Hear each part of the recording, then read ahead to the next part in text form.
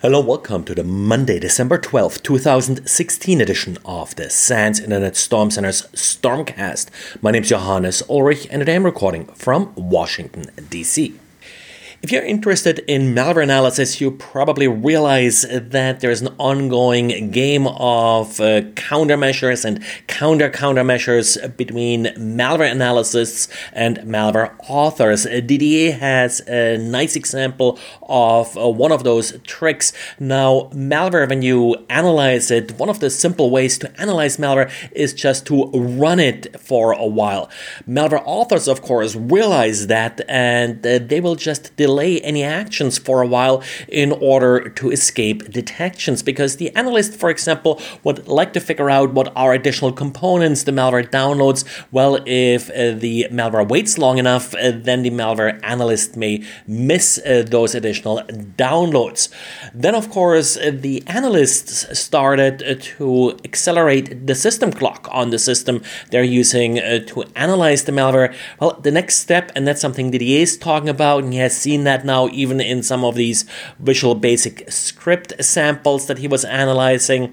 The malware will just look for an external time reference like an NDP server, try to connect to it, and then try to figure out how much time expired in real life compared to the system time.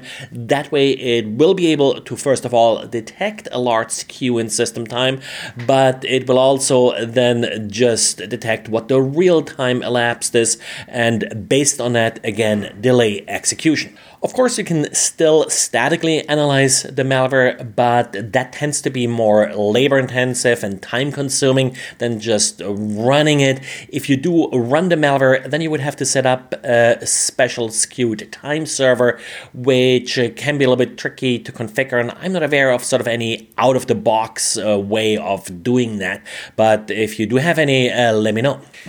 If you're running SAP as an enterprise resource planning system, then you may also be running ACE, which is a software that was released by PricewaterhouseCoopers in order to protect SAP. Now, ACE is essentially sort of an add-on to SAP. It's written in ABAP, the SAP programming language, and according to PricewaterhouseCoopers, it doesn't really introduce any sort of backdoors or such, which apparently is wrong according to a vulnerability disclosure was released by ESNC.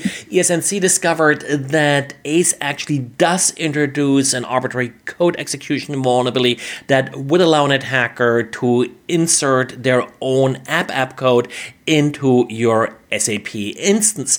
This is executable remotely without authentication if you do have the report or a web GUI interface exposed. So first step, turn that off if you can, and then review your ACE install and maybe even disable it until there is a fix available. Currently, PricewaterhouseCoopers hasn't really responded with a fix. Instead, they really just send cease and desist letters to the company that disclosed these vulnerabilities to them. At this point, there is no public exploit available for this vulnerability, but of course, given that it's now known that there is a vulnerability, others may be looking for the additional details to create such an exploit. And talking about exploits that you can't patch, Netgear has two routers currently, R7000 and R6400. Both routers suffer from a trivial to exploit vulnerability.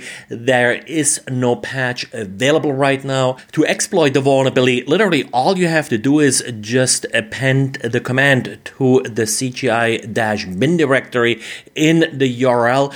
Even if you restrict remote access to the web config, you may still be vulnerable actually, because this vulnerability could simply be exploited via cross-site request forging or other ways that would bounce this attack off your browser inside your network. Probably the best thing you can do is try to return that router to where you bought it. Maybe that'll put some pressure onto companies like Netgear to fix these vulnerabilities.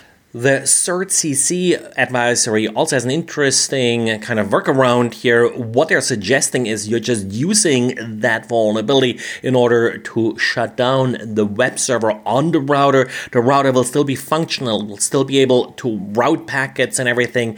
You just won't be able to make any adjustments to the configuration until you reboot the router. Of course, once you reboot the router, you're vulnerable again. And if after taking care of all of those vulnerabilities, you still have some time left, there is a hack challenge by Scotus that was released as usual. Lots of fun that you can have with these challenges. Also tries to always be somewhat educational, and there are some great prizes, so take a look at it. The URL is in the show notes, and with that, thanks for listening, and talk to you again tomorrow. Bye.